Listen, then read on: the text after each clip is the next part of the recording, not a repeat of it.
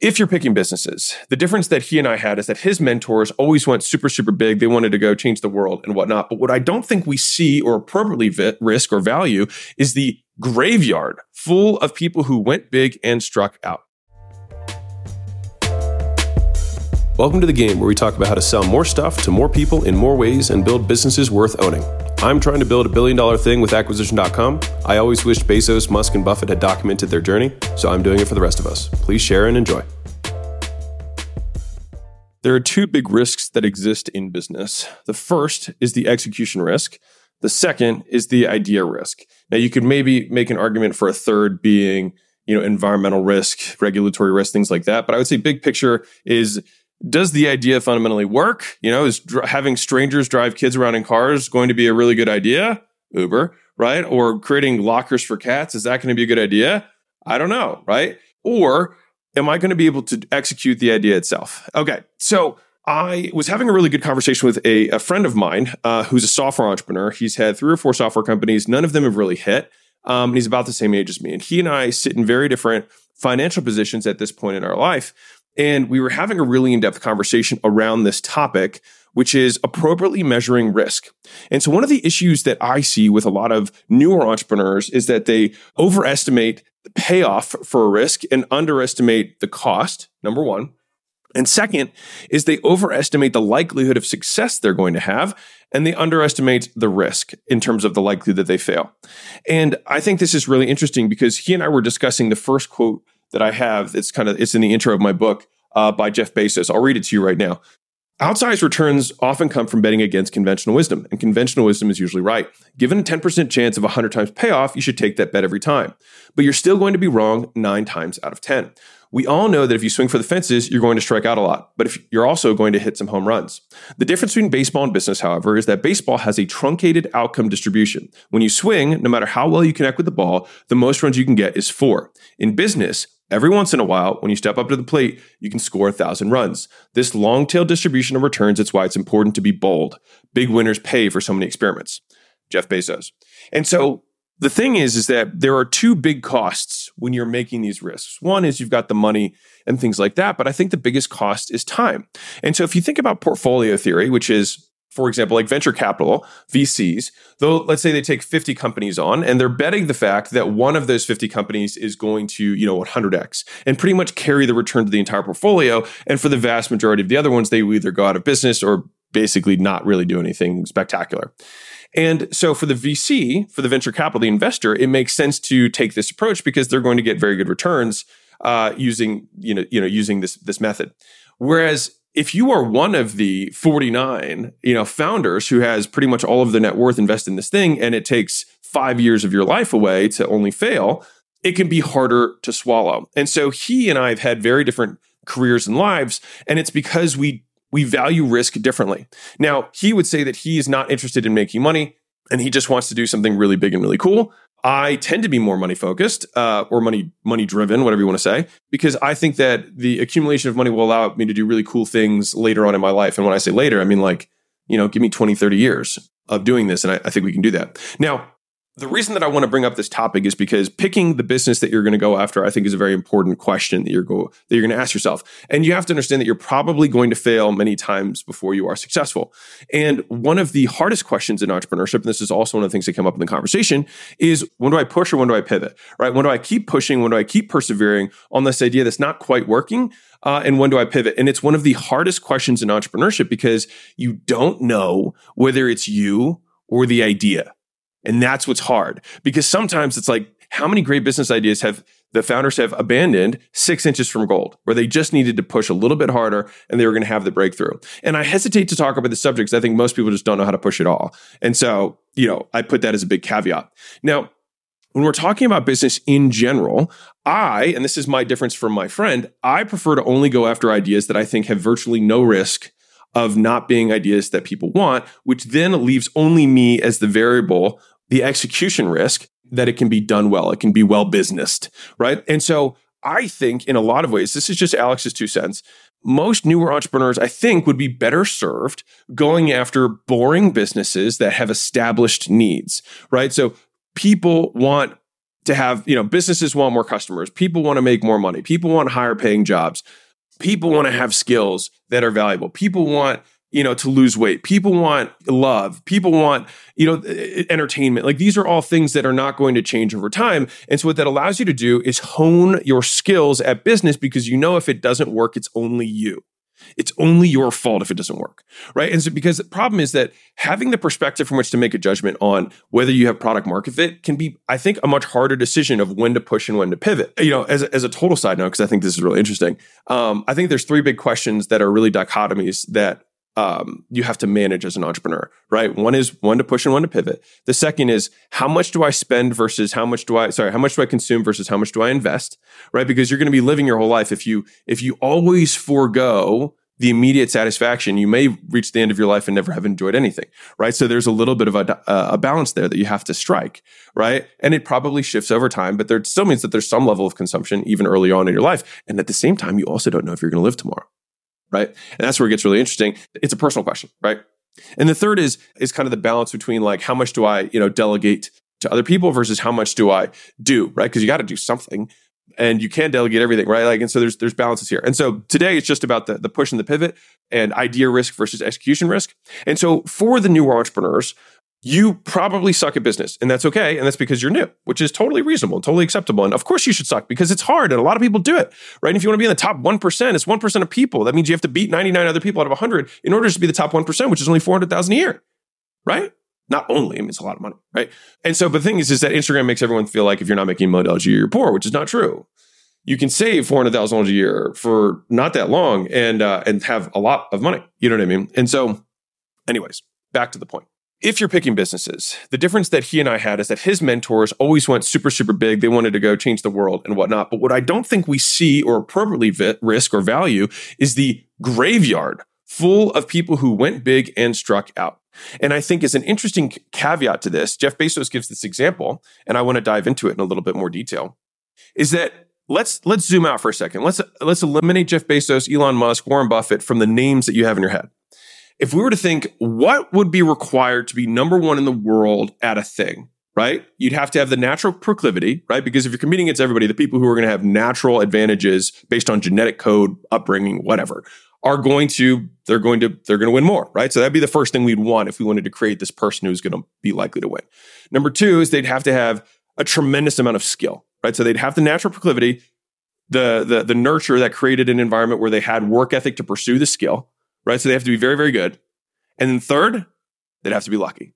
Right. Because if you think about a whole bunch of people, like imagine everybody who's born really, has natural tendencies or proclivities towards these activities.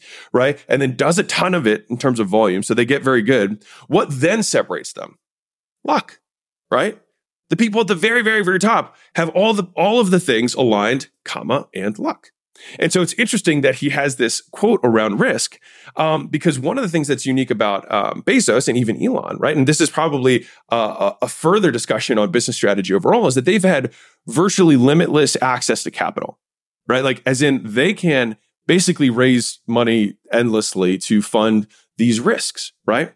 And so the equation that he said, which is imagine you go to a Vegas casino and there's a table that has a 10% chance of winning, but you get 100 times payout when you do.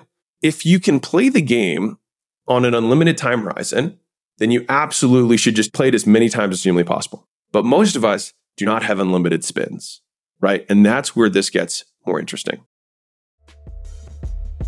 Hey, Mosey Nation, quick break just to let you know that we've been starting to post on LinkedIn and want to connect with you. All right, so send me a connection request and a note letting me know that you listen to the show and I will accept it. If there's anyone you think that we should be connected with, tag them in one of my or Layla's posts and I will give you all the love in the world. All right, so let's get back to the show. And so if you were to imagine $1 as a year of life, okay, that you have in your entrepreneurial career, and let's say to build something really epic would take 10 years. And that's like minimum. You know what I mean? Like Facebook is 20 years old now, right? Which is kind of insane to think about. I think it's 20 years old. Is it 20 years old? I feel like it's 20 years old. It's pretty old. 15 years old? It's pretty old, right? Let's just say 15, right? If you want to build something epic, which means, and how long does it take to test the idea before moving on, right? That's another big question. Like how long does it take to really give it your all on a thing? And so we were having the discussion and he said, I think we should say $35 would be, you have 35 years of life. And how long do we chunk? And we agreed on 5 years as a mid ground because it takes 15 to really, see something all the way through. If we said 15 was the chunk, that didn't seem realistic because it does take you 15 years to find out something doesn't work, right? And so it's that balance. So we said 5 was the number. You can come up with your own, right? And so a more realistic way to see this, right, would be, you've got a 1 out of 10 shot at 100 times payout, but the minimum bet is 5 and you've got $35. Interesting. The conversation changes. Now, let's say that you're now 15 years in. Let's say you bet 3 times, you lost all 3 times, which would be reasonable. That would be expected that you'd lose 3 times. You could even lose all 3 of the first times. But now you're 15 years in and you have still no money. How do you feel about yourself? How do you feel about your skill? What's your reputation? All these things kind of weigh in. You know what I mean? And this is why I think this is a really interesting discussion. And so I will give you my 2 cents because he and I disagree on these things because I have the perspective that all the people that I know are the wealthiest in the world eliminate risk. So that's what they do. They control risk. They virtually eliminate it. They figure out ways to play the game in new ways where they cannot lose, right? I'll give you an example. If The Rock came out with I'm trying to think of something he hasn't come out with because he came out with apparel and whatever. Let's say he came out with a book, right? Let's say The Rock writes a book. Maybe he already has written a book. I don't know. And he writes a book. What's the likelihood that it's not a bestseller? Virtually zero, right? It's virtually zero. So he's basically limited the risk because he controls another variable, which is a massive audience, right? And you can build that deliberately. And so when we think about these things, the richest people that I know control risk and only play games where if they wait, they win. And my friend has not taken that approach. And he's like, hey, I just want to go big or go home. And the thing is that he's gone home more than he's gone big. And so I will give you Alex's 2 cents and you can choose to do what you want with it. And I'll just explain my views on risk. I tend to go with the highest likelihood bet. And I tend to, if I have 2 bets, let's say one where I have a 10x payoff for a 1 out of 2 shot, right? Which would be a 2-to-1 risk adjusted return. All right. If you're curious, you just multiply the payoff by the likelihood. Or is that a 5x? Sorry, I've messed that up. But you get the idea. You multiply the payoff by the percentage likelihood. And if I had an equivalent risk-adjusted return in another one, but I had a higher likelihood of achieving it. So if I had a 5x or a 6x that I thought I had a 4 out of 5 chance of getting versus a 10x that I had I don't know the math on it, but whatever, a 1 out of 2 shot of getting, I would pick the 4 out of 5 shot that had a lower upside. That's me. And I think part of that is because the games that are set up that way are usually going to be just execution risk businesses. And I feel like I can pay that down in other ways, right? I can pay down that risk so I can virtually, nothing's guaranteed, but I can virtually guarantee the outcome. And so my goal is to string as many of these virtually guaranteed upsides in my favor for a long enough period of time that I let compounding work. Because compounding on a long enough time horizon creates the outsized return. And so the idea is how can I get as many W's in a row and as few L's as possible for a long enough time horizon so that I create the outsized return, and get to live a pretty cool and stress-free, or not stress-free, but like a pretty cool life along the way, right? Now, if we played the game the way that we talked about earlier, where you have the 35 years that you can bet and you're 3 bets in, you're 15 years in and you don't have anything, that can be pretty hard. Hard on your ego, hard on your reputation. Maybe you learn bad habit. Like there's a lot of things because you won't know, especially if there's an idea risk that's at hand. Like, is it me or was it the idea? Right? And so for that reason, I'm in favor of the significantly lower risk. And he and I were talking back and forth. He's like, what I've observed from you is that you go for the sure thing. And that's 100% what I do. That is, I've always gone for the sure thing. And then I just continue to try and trade up the upside of my sure things. Right. So the first sure thing you can have is a very high paying, income job. And then the next sure thing would be like, if I were to quit a job, I would make sure that I had more income from my side hustle, probably, or I believed it would be very reasonable for me to get that, within a very short period of time. So then I would, make maybe that switch. And then I would look at, all the opportunities that existed and think, okay, what of these things on a risk adjusted basis? And this is again, where people make, errors. Just assume you have to take the negative assumptions. And I'd say like the better I get at this, at thinking this way, the more I continue to make, which is I'm going to assume everything goes wrong. What then do I make? Right.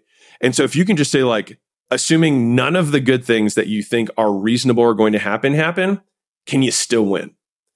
And I think when you think that way, what happens is you give yourself room to be pleasantly surprised and exceed expectations. But what happens is when you set up the game that way, where you're like, I'm assuming these are the 5 things that I think will happen and will go right, but I'm assuming none of them are going to go right. Do I still win?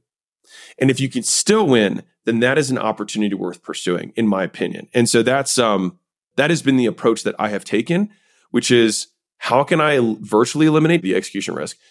Eliminate idea risk by only going after things that people I already know want. And then how can I stack the chips in my favor like The Rock, where if I want to write a book, I want to make sure it's a bestseller no matter what, right? How do I do that? And then think about all the things that can go wrong, assume they go wrong, and then think, what would I do in order to still succeed even with all these things going wrong? And then I think when you take those actions, you may not hit the 1000x return. But let's paint a different game that you could play. So let's say you could play this. There's the 2 games. One was the one that Jeff Bezos outlined, right? Which you got 1 out of 10 shot at getting 100 times payoff. The game that I prefer to play is how can I get a 3x payoff with a 95% chance of certainty, and I still have the same 35, right? Minimum bet. Well, I'll bet 5 and get my 3. And then I'll bet my 15 and I'll be at 45.